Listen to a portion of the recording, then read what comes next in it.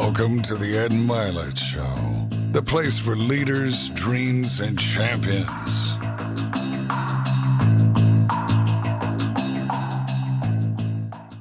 Welcome back to Max Out, everybody. This is Ed Milet. I have a special one for you today.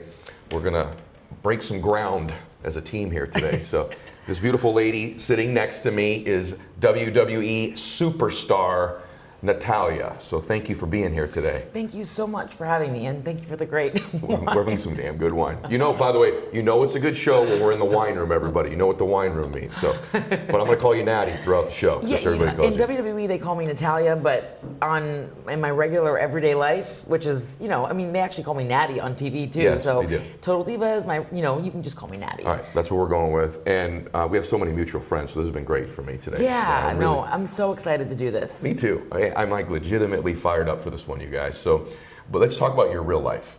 Let's start there since you brought that up for a minute. So you grew up, you're like bred to be doing almost what you do. So there's two types of fans watching this today. So we need to bridge the gap. There's my audience, who many of WWE fans, but not all of them, right? And so they need to become familiar with you. And then there's the WWE universe, which knows many of these things too. So we're going to kind of bridge those two families together today. And so you grew up, your dad is Jim the Anvil Neidhart, right? You got Bret Hart, Owen Hart, even your grandfather was in the wrestling. So tell us about your family. So my dad is Jim Neidhart. Yeah. My mom is part of the Hart family. So my mom, it's coincidental that my dad's last name is Neidhart, but my mom is part of the famous Hart family. So my mom's brothers are Owen Hart and Bret Hart, and then my uncles Davey Boy Smith and the Dynamite Kid, they married into the Hart family because the Hart family, it's a complicated family tree, but the Hart family has, my grandfather Stu Hart, who's a WWE Hall of Famer, he had 12 kids.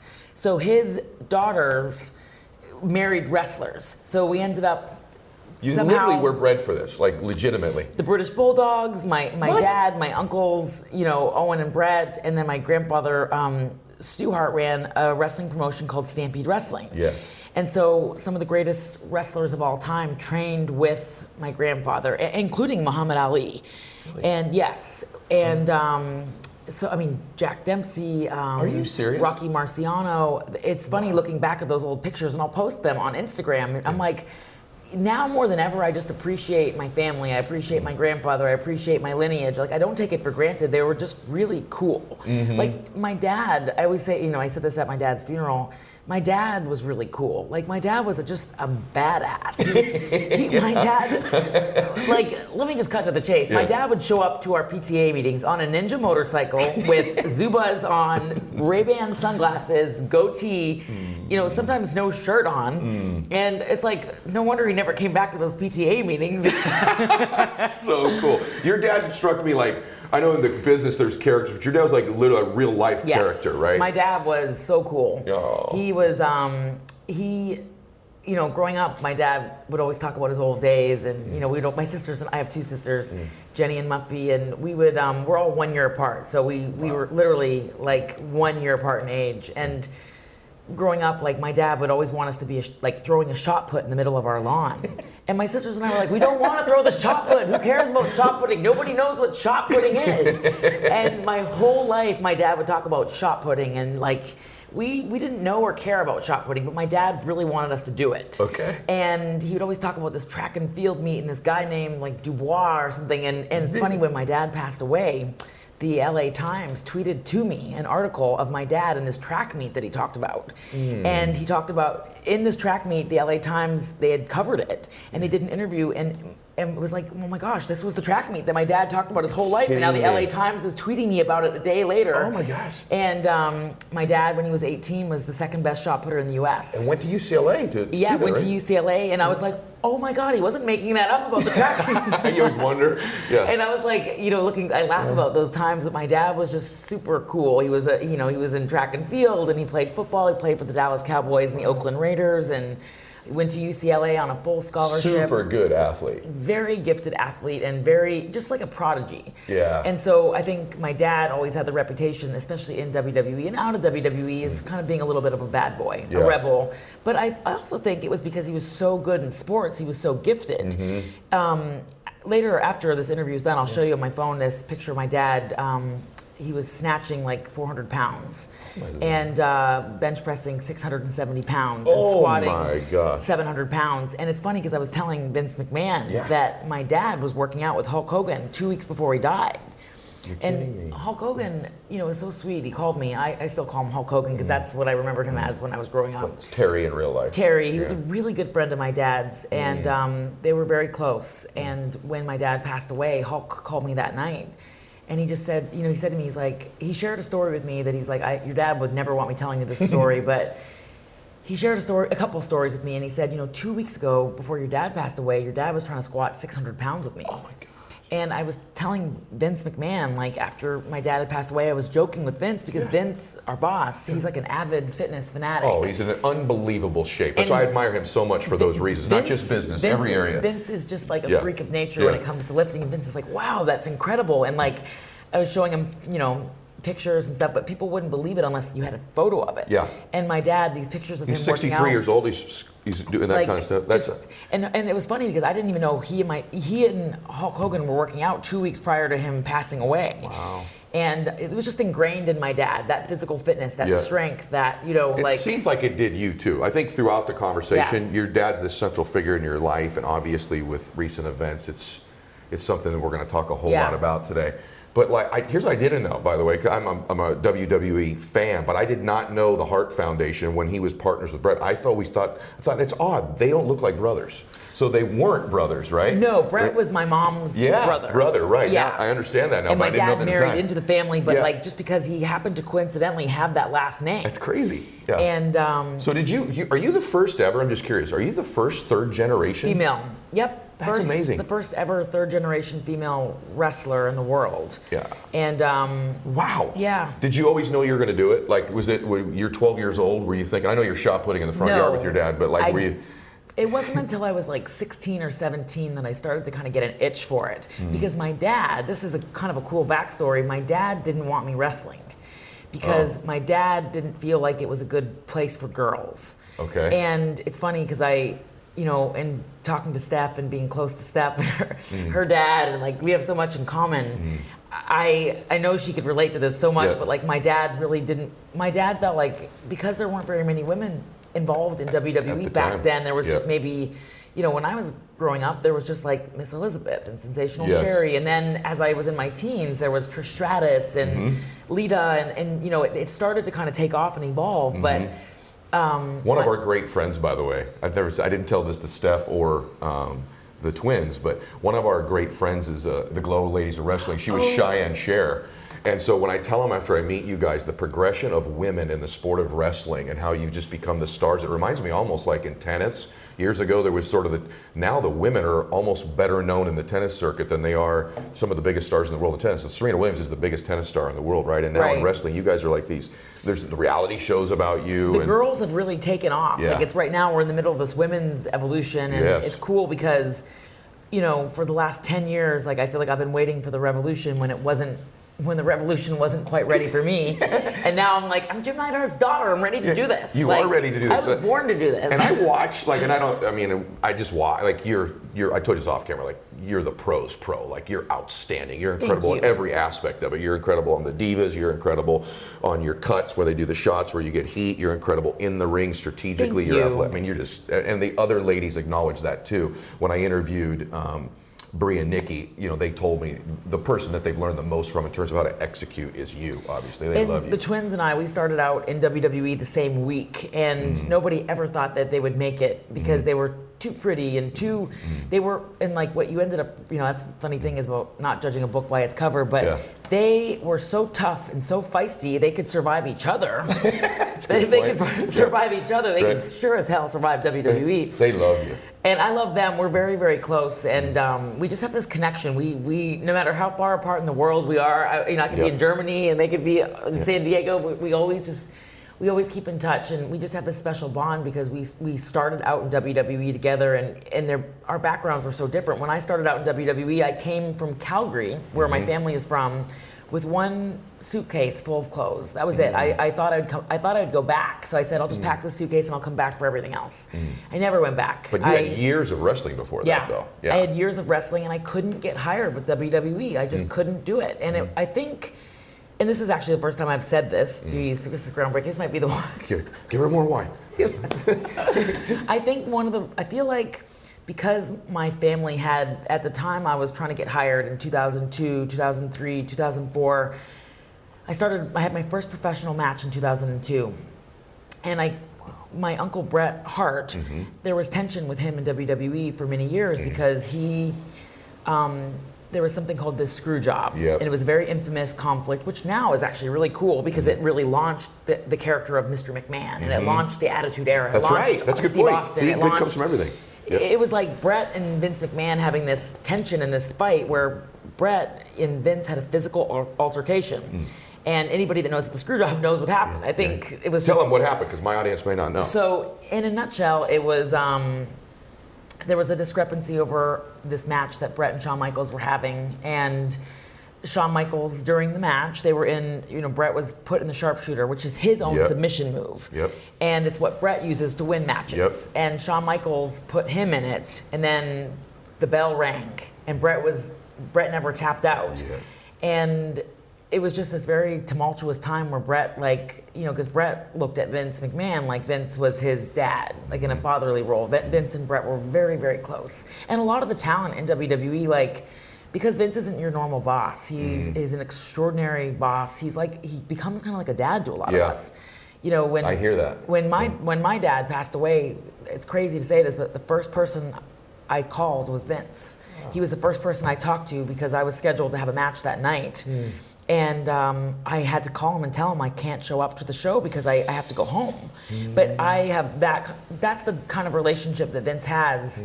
He's not your regular boss. He's like it's just a very unique dynamic with him. That's why so many of us are able to do what we do 365 days a year, because our boss is so unique and so different. Vince is he's accessible. If you need to talk to him about something, you can.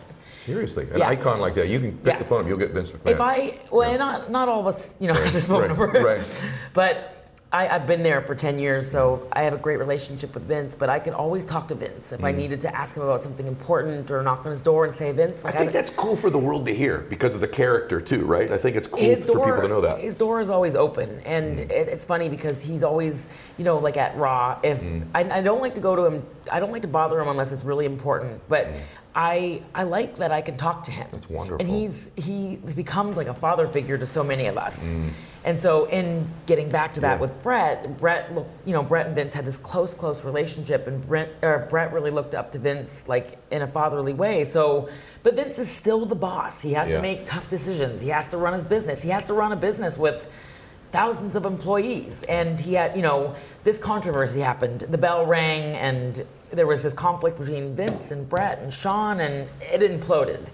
And there was a physical altercation, and again, it became very famous as the Montreal Screwjob. WWE's done documentaries on it. I've seen it. Shawn and Bret have spoken about it, and Vince has spoken about it, and it was a crazy time. And I felt like there was a lot of tension with Bret and WWE because of what happened. So when I was first starting out in wrestling, I always worried about that because I was like, I don't want what happened with Bret to affect me getting hired. And lo and behold, fast forward, I've been with WWE for over 10 years. I've had more matches than any woman in the history of WWE. Oh, amazing. I have competed in more Survivor Series, more than any other woman in WWE.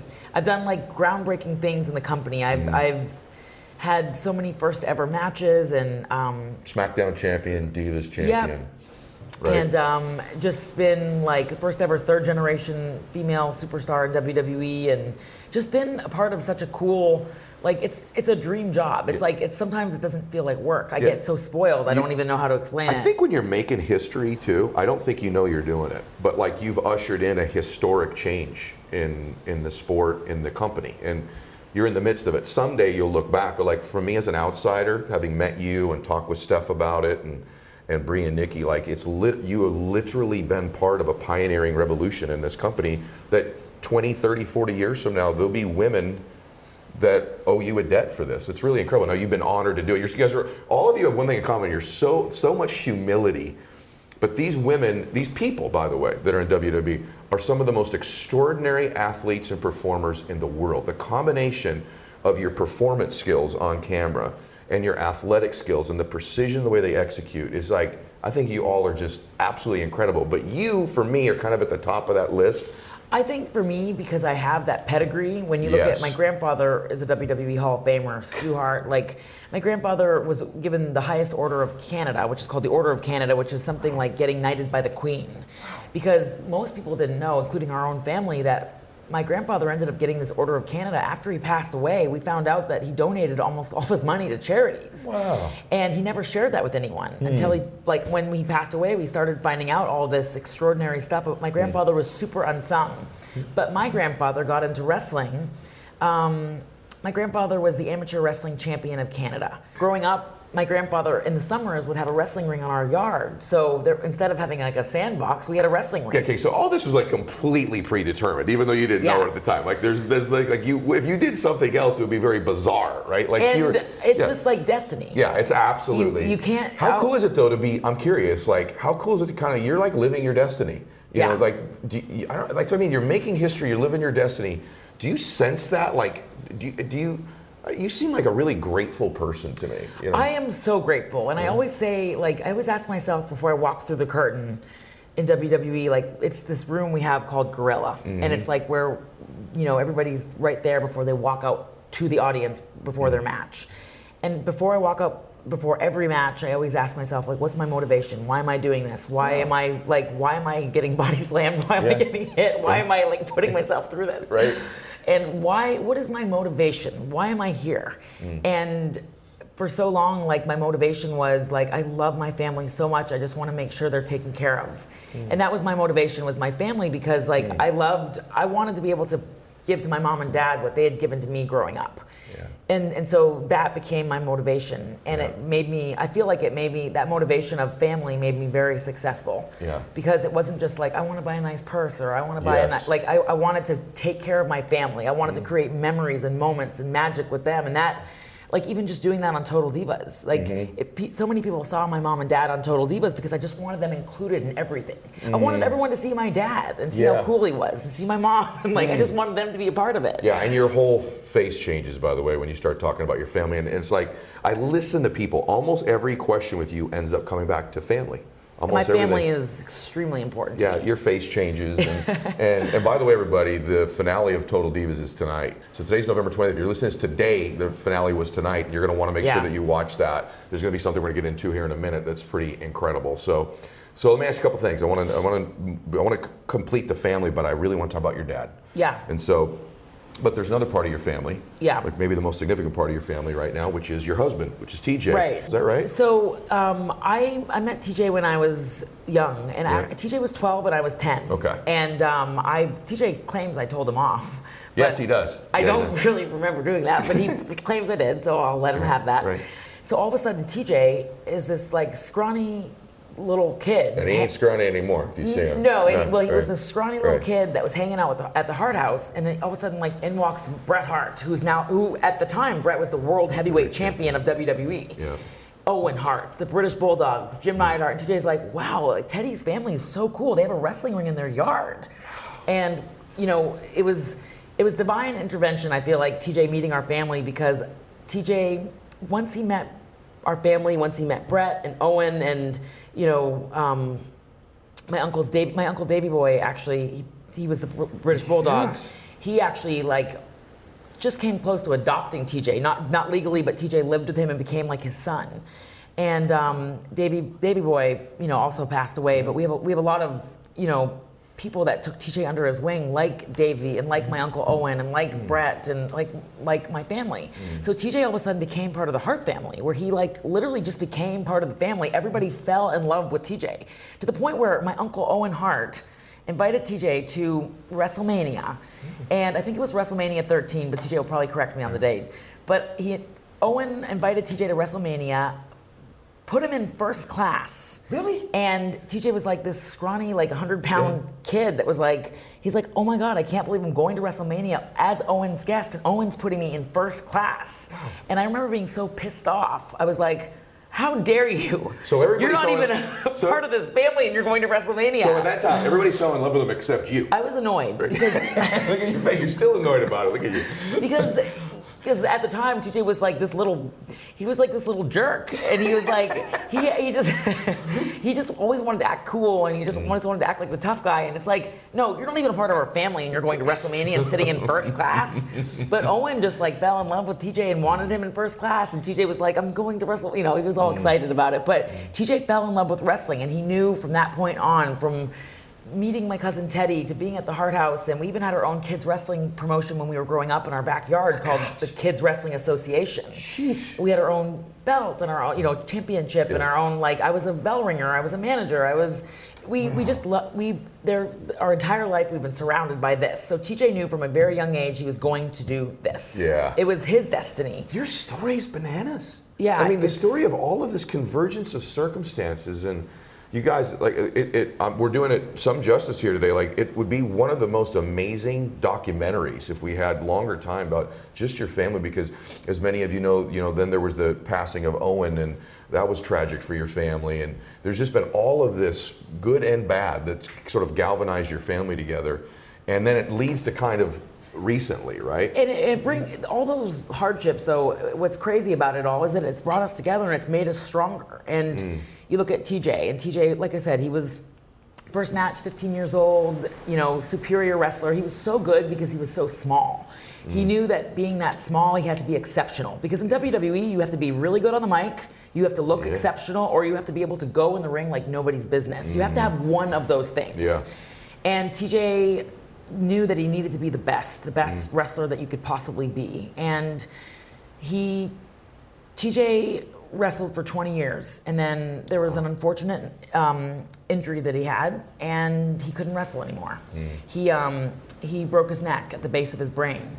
And so it was the same injury that Christopher Reeves had, where it was like the C1, C2 vertebrae. Fortunate to be alive. And it was a really unfortunate accident, and he took this tough situation, which, as stuff happens. Yeah. And he took this tough night, this tough situation, and he never let it stop him. He never said, I'm gonna get out of shape. He basically made it like his mantra to get into the best shape of his life. Crazy. And he is now in the best shape of his life. He works out, as crazy as this sounds, because I'm like, take a day off. Yeah. He works out 7 days a week. Whoa. And he's in, everything he puts in his body, his fitness routine, the people that he hangs out with, the ideas that he has. He wants to make all these incredible changes within the industry to help make WWE even better than it's ever been. I love that. And I think Vince, our boss, he loves that too, because he loves that fresh, young energy that TJ brings. I'm like, TJ, this is your destiny. That's exactly right. And that's why I bring it up, because it's like, yes, it was a hard situation, because nobody wants to get injured. Of course. It's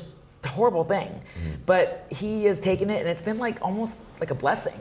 Yeah. It's been one of the best things that's ever happened to us, because it's made us look at the world differently. I believe that, and I have this weird theory. I don't actually think it's weird anymore. I really believe everything in your life happens for you and not to you. Really, really difficult when the really bad stuff happens. Like what we're going to talk about in a minute. How did that happen for me or for good? I mean, it's right. My dad right now has cancer. He's sick. He's doing well, everybody, by the way.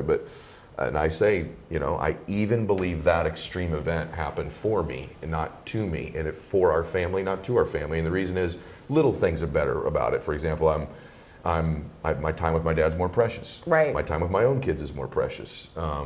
Other things that used to be really important to me aren't quite as important. It's changed my perspective on things. So it's not the events of your life that happen to you. Yeah. It's the meaning you attach to those events and then what you do with them.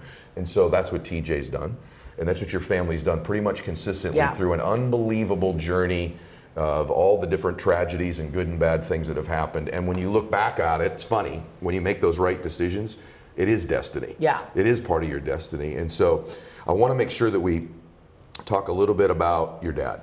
Yeah. So I love talking about my dad. I know that. And so your dad was this world-class athlete that we talked about, right? Yeah. And I could just tell that, and I think all daughters are probably this way, but his love for you and his affection or attention really is a big deal to you when he was here, right? And yeah. So talk about for a minute, because we're going to talk about his passing in a minute too, but I just, what was your relationship like with your dad? All, the good and the bad? And my dad and I, like, we're just we were super close. I still talk about him now, like, it's only been 3 months since he's passed away, but I still talk about him now. Like, I keep catching myself talking about him like he's still here. Yeah. But we were super close, and we were very similar. Like, my mom would always say that, and my dad and I had so much in common. We talked alike, we looked alike. You know, I didn't have the goatee, but we were very, very similar. And I had that, my sisters were more like my mom, and I was just like my dad. Like, and that's probably why I got into wrestling, got into WWE, because I was more of the ham. I wore my heart on my sleeve, and like, I was theatrical and athletic, and like, it was just this perfect blend for what I do in WWE today. And my dad, my dad cared more about relationships than even being successful. I know that sounds crazy, but sounds great. Somebody approached me about writing a book on my dad, and I said, you know, this is about 6 months ago. And I told my dad, I think this would be great for you. You could talk about your stories. And I thought maybe this would be like my dad's last chance to try to recount some of these memories, because my dad had Alzheimer's.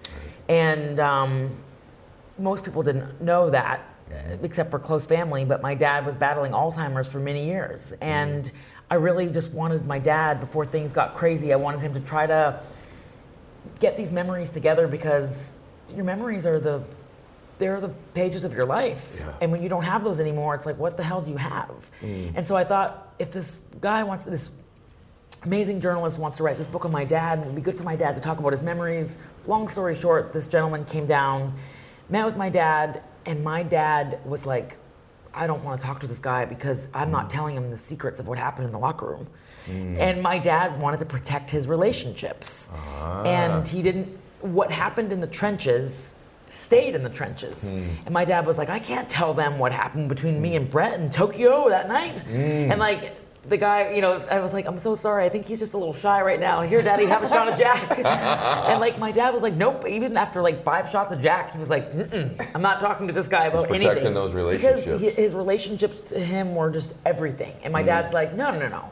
There's no amount of money that's gonna make me throw someone under the bus to share my story. And so I look back at that, and I respected my dad for those things, because all my dad cared about were his relationships. And my dad and I just had such a journey together. We had such a tumultuous, very. When we first started to figure out that he had Alzheimer's, when we first started to identify that my dad had this condition.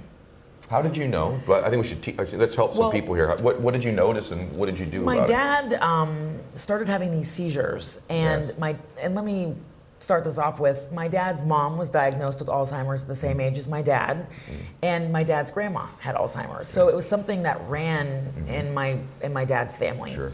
And so it was this, condition that, we didn't know my dad would get it, but he was diagnosed the same year that his mom was. And he started having these seizures, and obviously, things were changing inside of him. And we didn't quite know what was wrong. And one of the seizures that my dad had, it was called a grand mal seizure, and it lasted for about 15 minutes. And we actually thought that night that my dad was gonna die. And I've never seen anything like it. And my dad was in a coma after, and we didn't know what was gonna happen to my dad. And this is the first time I've ever shared this story, but my dad woke up, and like the first thing he was like saying was like, my daughter, she's a wrestler, she's amazing. And it made me sad, because my sisters were there, and I didn't want my sisters to feel like my dad didn't care about them. And so I was just like, I never wanted to bring that up, but my dad was talking about me when he woke up, and he was like, my daughter, she's so incredible. And so it was because we had that connection with wrestling. And my dad, like his office, where after he passed away, we put everything in my dad's office. Because I told my mom, I go, we're not getting rid of anything. We're just going to put it into this one room. So that way, everything is just in the office. So anytime we want to go see Daddy, we just go in the office. And his office is just this shrine to like the two of us. It's like our wrestling dolls and our pictures and like all these memories. And I'm so sorry that you lost him. I know. It's just, so sorry. For me, it was like, and it's hard to even talk about him without, because it's just still very fresh, but like he and I just had this special connection. And that's why I love doing Total Divas with him, because my dad, even though he wasn't in WWE anymore and he wasn't wrestling, because, you know, he can't wrestle at 63 years old. Right. I sure don't want him to. Right. Really didn't want him putting on pink spandex. But my dad, I wanted him to shine. Yeah. And I just, like I said, before I walk out through the curtain, before I go to the ring, I think, what's my motivation? And it's like, I'm so happy that like I got to help him shine, because I made sure he was included in everything, to the point where my dad became like a really big character on Total Divas. Yeah. And there was just so many incredible moments. Like, one of my favorite stories on Total Divas was, there's a cast member named Lana. And she and I have had a very tumultuous relationship. I think I've told her off like 30 times. But we've had a lot of fights, but I love her like a sister. That's the relationship that we have. But my dad loved her because she was beautiful and blonde, and just like I think Lana reminded my dad of when he was growing up in California. Like this beautiful blonde, vivacious girl, and she was kind of like ditzy, but like she knew what she was doing, and she just loved that energy. And every time Lana would come over to film, and I'd always be like, come to my house, because I would want my mom and dad included. And my dad would get so excited about Lana, and he's like, she's a great girl, and like he just put her over, and I said, but Daddy, she's not prettier than me. And he goes, oh yes she is. and I was like, all right. But we had this story, and my dad, it's funny, it's a situation that happened because my dad was trying to teach me how to shot put. So I thought, this will be funny for Total Divas. We'll go on the lawn, you know, the neighbors, by the way, my neighbors still have not talked to me since this night. But my dad was trying to teach me how to shot put, and Lana came over, and somehow Lana, being a complete, you know, being a goofball, threw the shot put into the windshield of my car.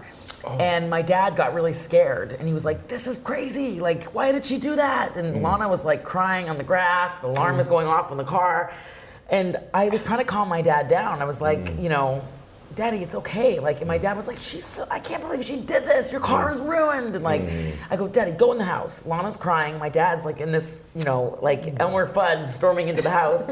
And I had to go down, I had to go into my house to calm my dad down. And to get him to calm down, I told him, I go, Daddy, and I you know, I had to make this up to get him to calm down. I go, Daddy, it wasn't real. It was just for the show. Okay, Lana didn't even, like, don't worry about it. It's all just, my dad goes, Natty, you gotta let the boys in on these spots. Like, almost like it was a wrestling match. She's like, you know, if we're running a spot, you gotta let the boys in on the spot that you're gonna run. And it was just so cute, because like, he was like relating that accident with the shot put back to like wrestling in a match. He's like, you gotta let me in on these, like. I didn't know. And so I was like, don't worry. And I'm like, Lana, please leave my house right now. You're ready to kill her, and you're protecting him. Out.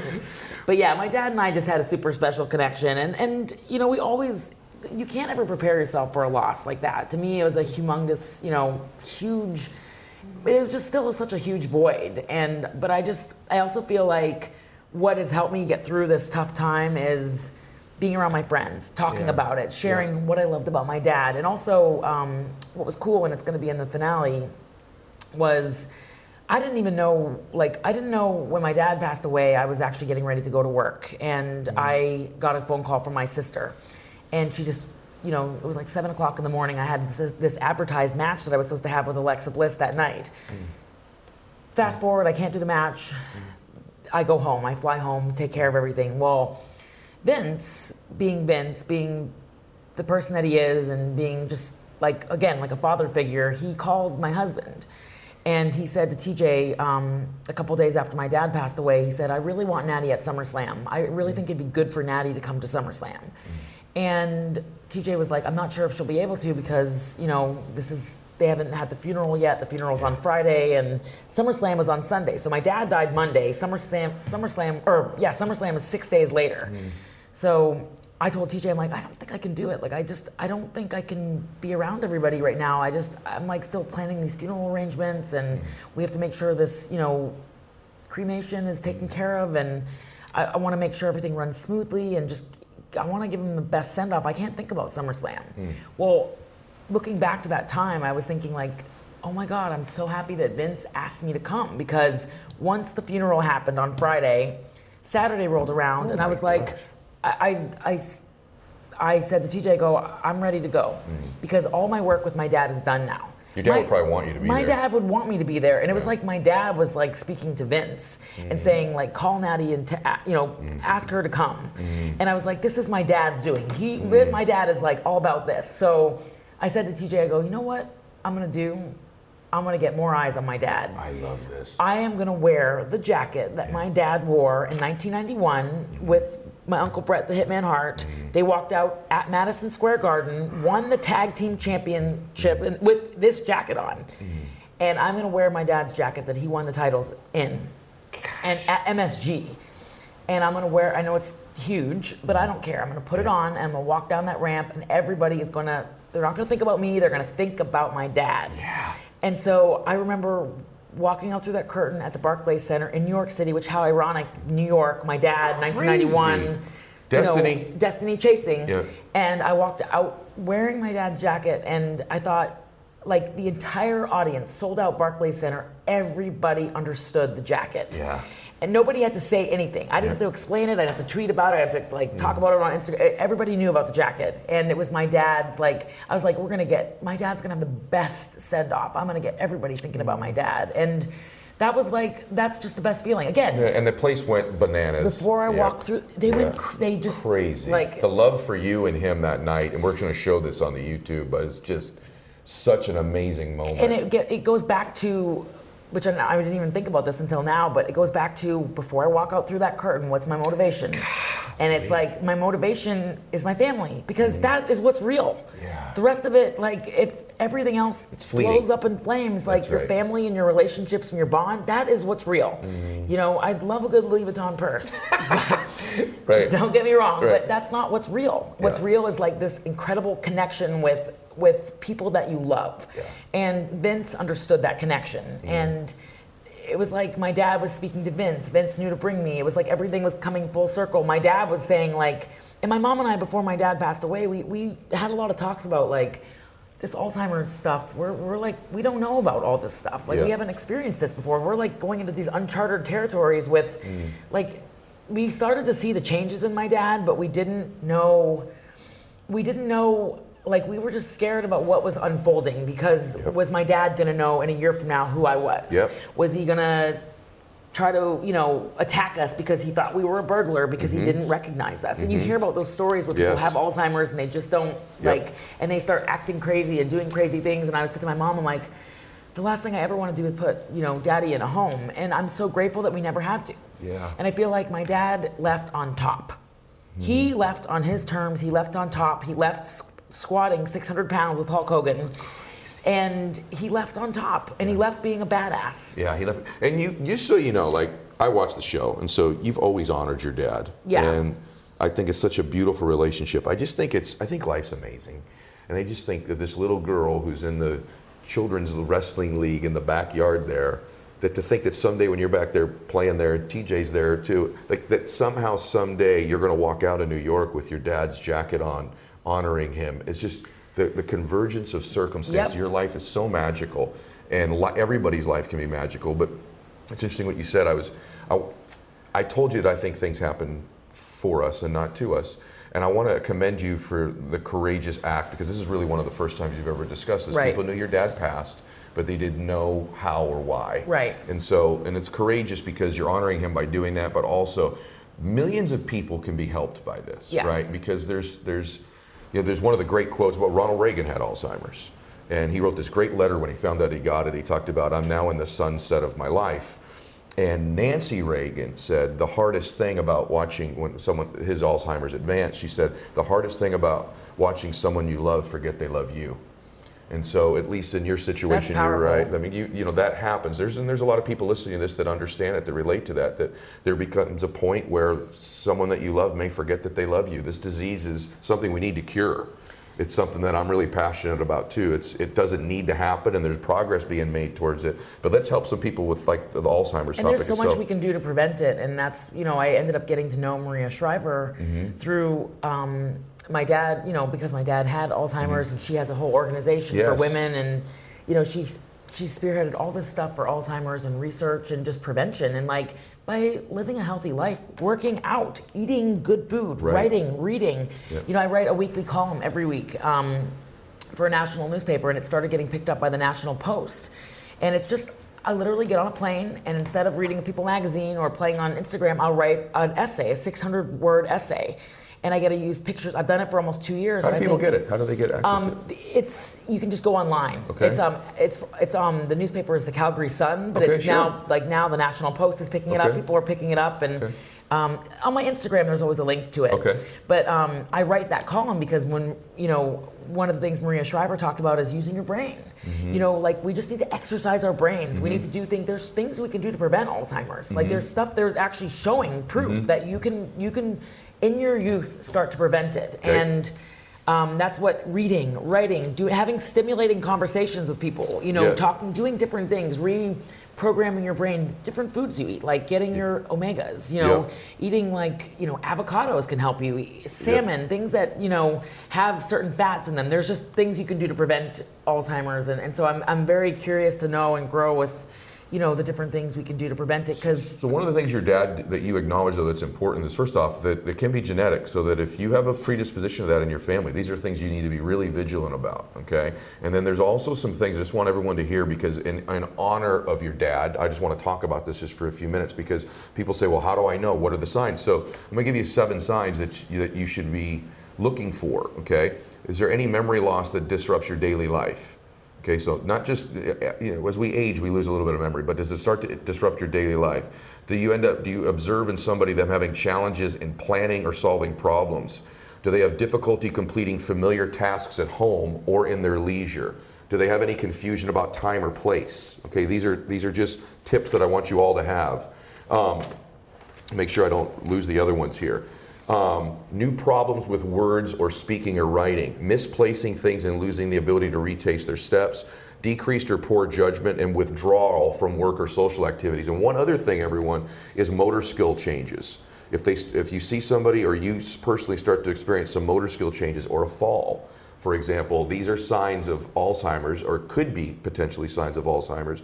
The most important thing you do is go get looked at by a doctor, go get the appropriate scan. So just want to make sure that I mention that to everybody in advance. And there's with my dad, like he was good at hiding it. And so that was the fun thing about it was weird how my dad became even more, I don't know how to say this, but he just became a little bit more childlike, but I also got to see a side of him and I never got to see growing up because he was always gone so much, traveling with WWE, and it was, in some ways, again, I don't like to look at Alzheimer's as a curse. I also think of it as a way that brought our family closer together, because we got to spend more time with my dad and see a different side of him, and he was very sweet, very, very sweet towards the end of his life, and I'm so glad and grateful I got to spend as much time with him as I did. And I hope you always stay this emotional about it. By the way, I want to say one other thing, because you love him so much, right? And I've observed it with Christiana, with my wife. Her father's been gone a long time now. But I think there's just something special between a daddy and his little girl. That's just, it's unexplainable in the world. And there are even times now, it's years later, I'll walk in, it's random.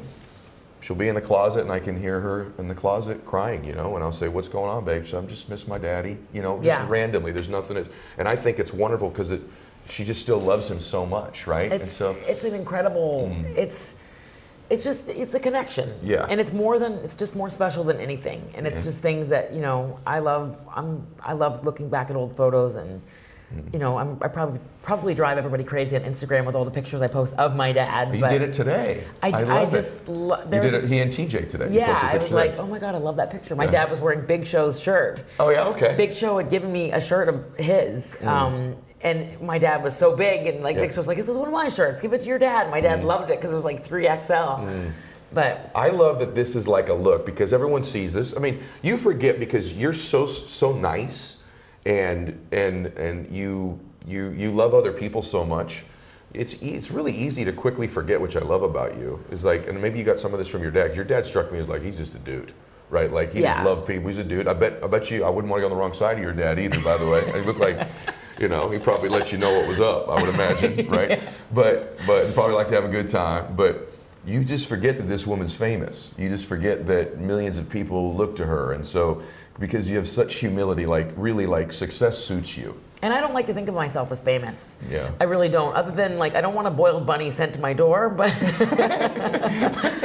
sometimes you get weird things from fans that like bless their hearts. Sometimes it's too much, but I don't like to look at myself as famous because like fame is fleeting. You know what I mean? Like it's like you can be off TV for 3 weeks and feel like no one knows who you are. Like it's, to me, especially when people run into us, think about when somebody runs into you and they recognize you. If you're rude to them or you're not nice to them, it's the one time that they met you. That's 100% right. And it's like, I remember, and gosh, I shouldn't even say his name, but Richard Gere. I was doing AOL Build, and he was doing it, he was on before me, and so I was a guest on after him. And I love that's one of my, Great movie. By the way, his name in that movie is Edward, everybody, just so you know. Good. It was one of my favorite movies of all time, and I ran into him and I got really starstruck. I was like, there's like, I don't want to fangirl, but like... Yeah, it's Richard Gere. It was oh my God, this is crazy. So I walked up to him and I fangirled hard. And I was like, I'm so sorry, but can I get a picture? He goes, and then he was in a rush. Didn't give it to you. Yeah. He did, but he was like, hurry up. And he kind of got rude, and I was like, hold on. Like, don't ruin my dreams, please. It's true. He got really like snippy with me, and I always like, well, shit, I don't want to get the picture then. Yeah, like right. I was like, and you will never forget it. And I think he was just in a rush, and he was just in a hurry, and who knows, somebody might have been yelling at him, or you don't know what people's days are like. Yeah. But he was a little snippy, and he's like, just make it fast. And I was like, oh, never mind. Yeah. Because I felt like I was getting on his nerves, but then I think now, like TJ, my husband, we're going through airports, and like it's 5 o'clock in the morning, and somebody throws their child in front of me, and they're like, sign 18 cards. She's like, Natty, be nice. Yeah. And I'm like, yeah, I know, but we're gonna miss our flight. And it's like, signing him as fast as I can, because I don't want to be that person where they go, well, Natty was so rude to us. That's their one time that they might meet you, I don't want them writing a blog about me and ruining their life. No, and it's even more than that, because I know it's like you're also just kind. And so like I'm the same way. Like I was fortunate before all of this to be around some pretty well-known good friends of ours, and I'd watch some of them treat people great, and I'd watch the just gracious response from people, and then I watched a few of my friends not treat people so great, and how some of the looks of disappointment on people's faces when they meet a hero and it's not what they expect it to be. And so that when I did start to get some notoriety, I am conscious of that too, because I'm sort of an impatient person, and so I'm conscious of that all the time. I think that overall though, the people in the WWE that I've met, all the way from the top people like Steph, all the way to all of the acts that I've met, the performers, like overall, you're talking about a wonderful group of people. I heard you say there's sort of like, we've talked about your actual family, WWE is kind of like a family for you now, right? It is, and you look at, Vince and Steph, they're always like, no matter how busy the day is, like, it could be the craziest day ever, and it could be WrestleMania, or like, Vince and Steph are always busy, but like, they always talk to you like they have all day long. Like Stephanie, she actually, and I'll never forget this, she had an appearance the day of my dad's funeral. She had an autograph signing for a charity that she was doing, and she was scheduled to be back in New York City at 6 p.m. that night. She was advertised for this signing, and she flew to Tampa and literally had like minutes to make her appearance, but she flew to my dad's funeral. And she stayed after. She talked to everyone. I kept saying, Steph, you have to go, you have the signing, you have to get out of here. She stayed for the entire thing, and she just gave so much of her time and energy, and it's a reminder of like, in WWE, we really are a family. Like, she wasn't my boss at the funeral. She was just somebody that was holding my mom's hand. Wow. And like, it made us feel really good that like, we know that we have the support. Like, something really hard happened, and when bad things happen, it's okay to be sad, and it's good to have support and people holding your hand. Yeah. And in WWE, everybody was just so there and so wonderful. And we look at Roman Reigns, and it's like he's giving this speech about like none of us ever even knew he had leukemia. Yeah. Like he had hidden it from all of us. Only like a couple people, like maybe Vince and Hunter, knew that he had leukemia. And it was like it just goes back to us being a family. Like he wasn't like a star. He was like our friend. He was like a brother. He was like a family member that was sick.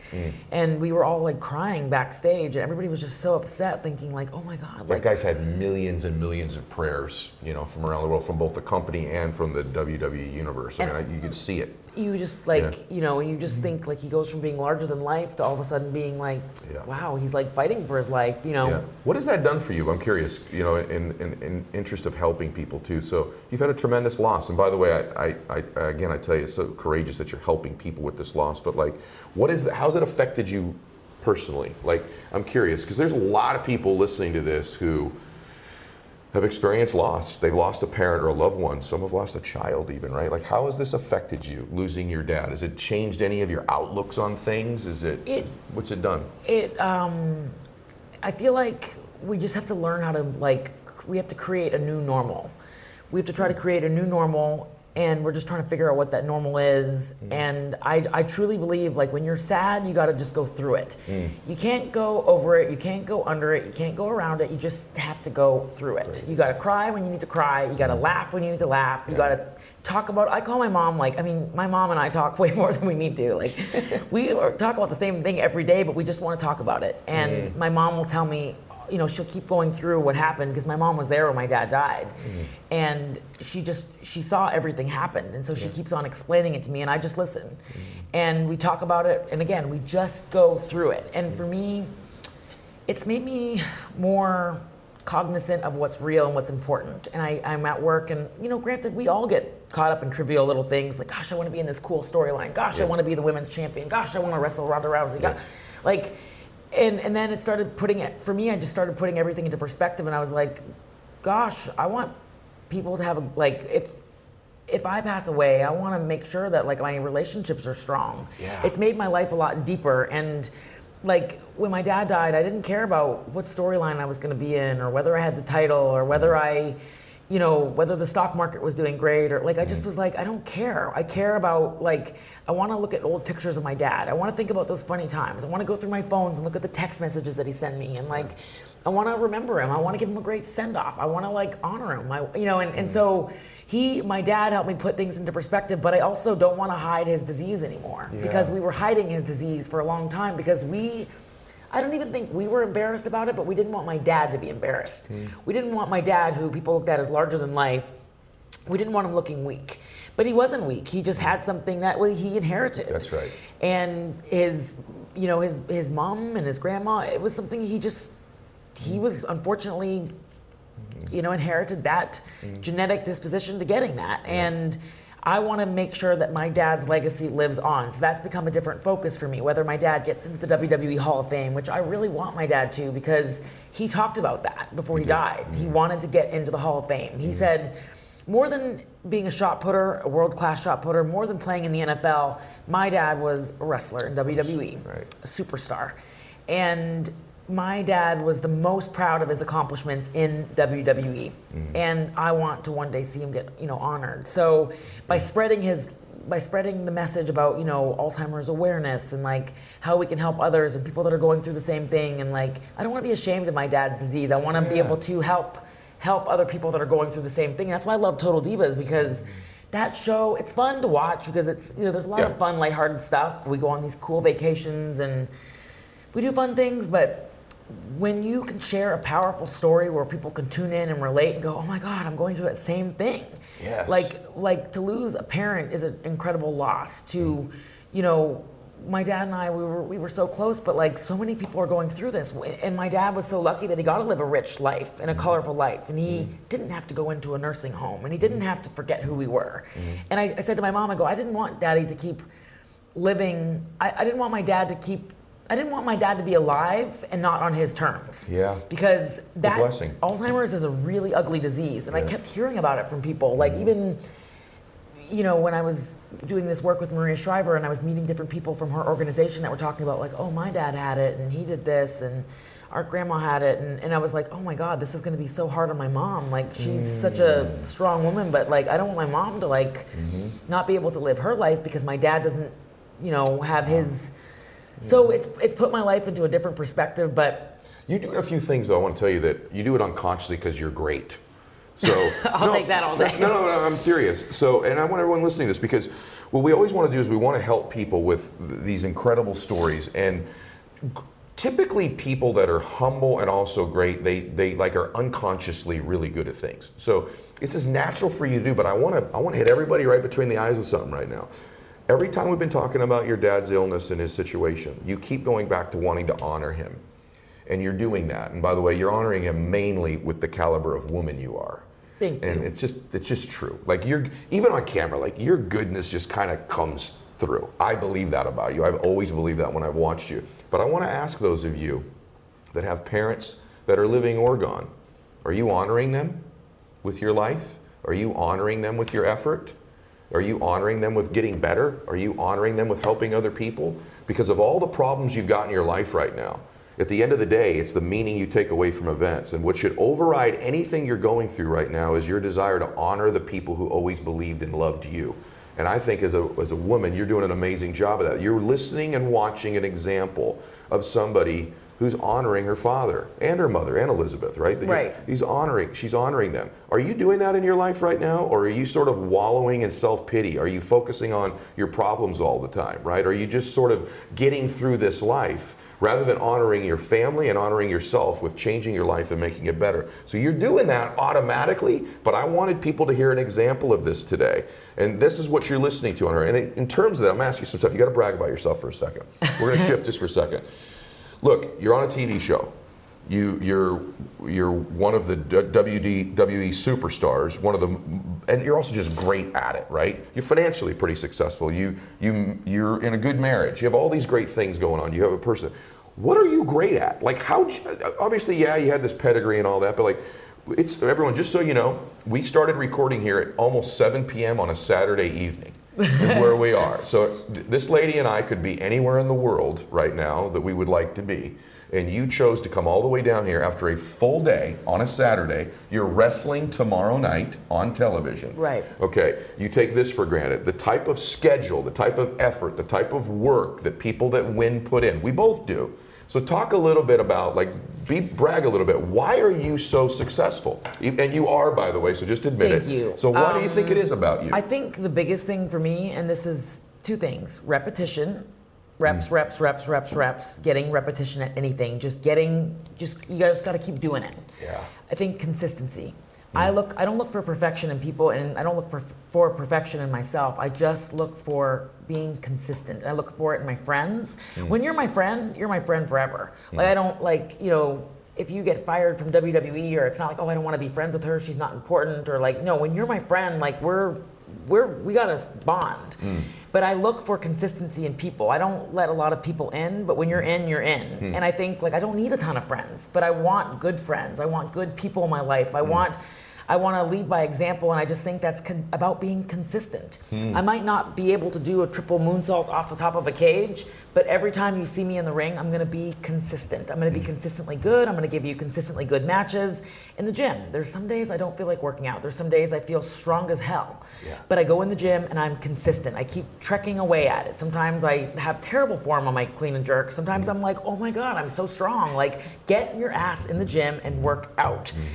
Same thing with eating. Same thing with everything is just being consistent. Some days, I want to have that chocolate cake. Yeah. But you got to stay on track. You got to be consistent. It's with what you eat, with what you do, with the people that you hang out with. It's like that is a great answer, by the way. Be consistent. And it's also what you do on the days you don't feel like it. So it's like your habits and rituals override how you feel about things. Working out is like an appointment. And I say that to my mom. I'm like, and that's what's helping my mom really get through my dad's passing is we got her into working out. My mom's lost 10 pounds in 3 months. And I'm like, she's so excited. We do these little workout classes together, and I'm in there. I get in trouble in every class, by the way. The coach is like, Natty, stop talking. And I'm going off my mom, like, Lana's driving me crazy. Like, we're chatting, but my mom has lost 10 pounds. I think I probably put on 3, but but no. That's wonderful. It's all in the squats, I guess. Yeah. But it's just about being consistent, and that's, I think, just you got to just keep on keeping on. What you do, by the way, that is a separator of all the people I've interviewed. They're more consistent people. And by the way, I just tell you straight up, they work so hard, they're not even aware of how hard they work. It becomes a routine. Yeah, it's what you do. But the other thing is, we just went back to family again. I just want to point this out to everybody. No. It always comes back to family with you. Sorry. No, it's massively important. There's so many lessons. Almost of anybody I've ever had on, you do all kinds of things unconsciously great. So I just want to point them out for the audience because you just do it. Like, you just take for granted, oh yeah, I'm on this show, I'm wrestling tomorrow night, I got a good husband, I'm making money, I'm honoring my dad. It's like you're in great shape. It's like, come on, girl, like, it's amazing. And one of the reasons is that you have big reasons. The other thing successful people do is they have big reasons. You know that you could have easily hidden in your family.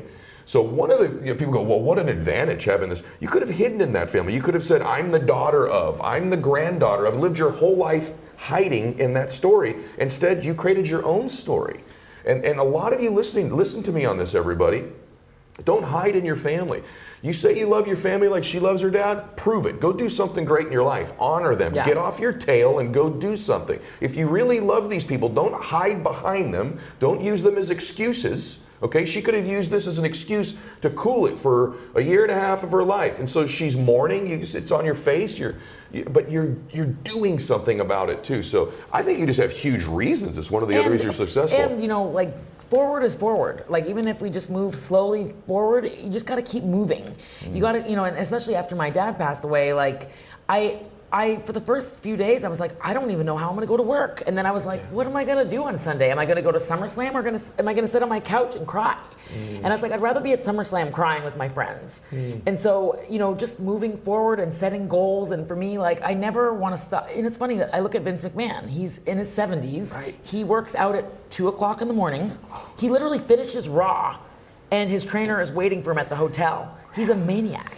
He's shredded, and he has the work. He will not take time off, and he sets the example. Like, and none of us can take time off because Vince won't take time off. That's what the leader does. So, and he just sets such an example that, like, you just have this incredible work ethic, and it becomes routine. Where, like, I told my mom, I was like, I don't want to retire from anything. Like, I don't want to wrestle forever, but sure. I also am never retiring from wrestling. There's never going to be a day where I go, I'm not doing this ever. Like, no. I'm never retiring from anything that I love.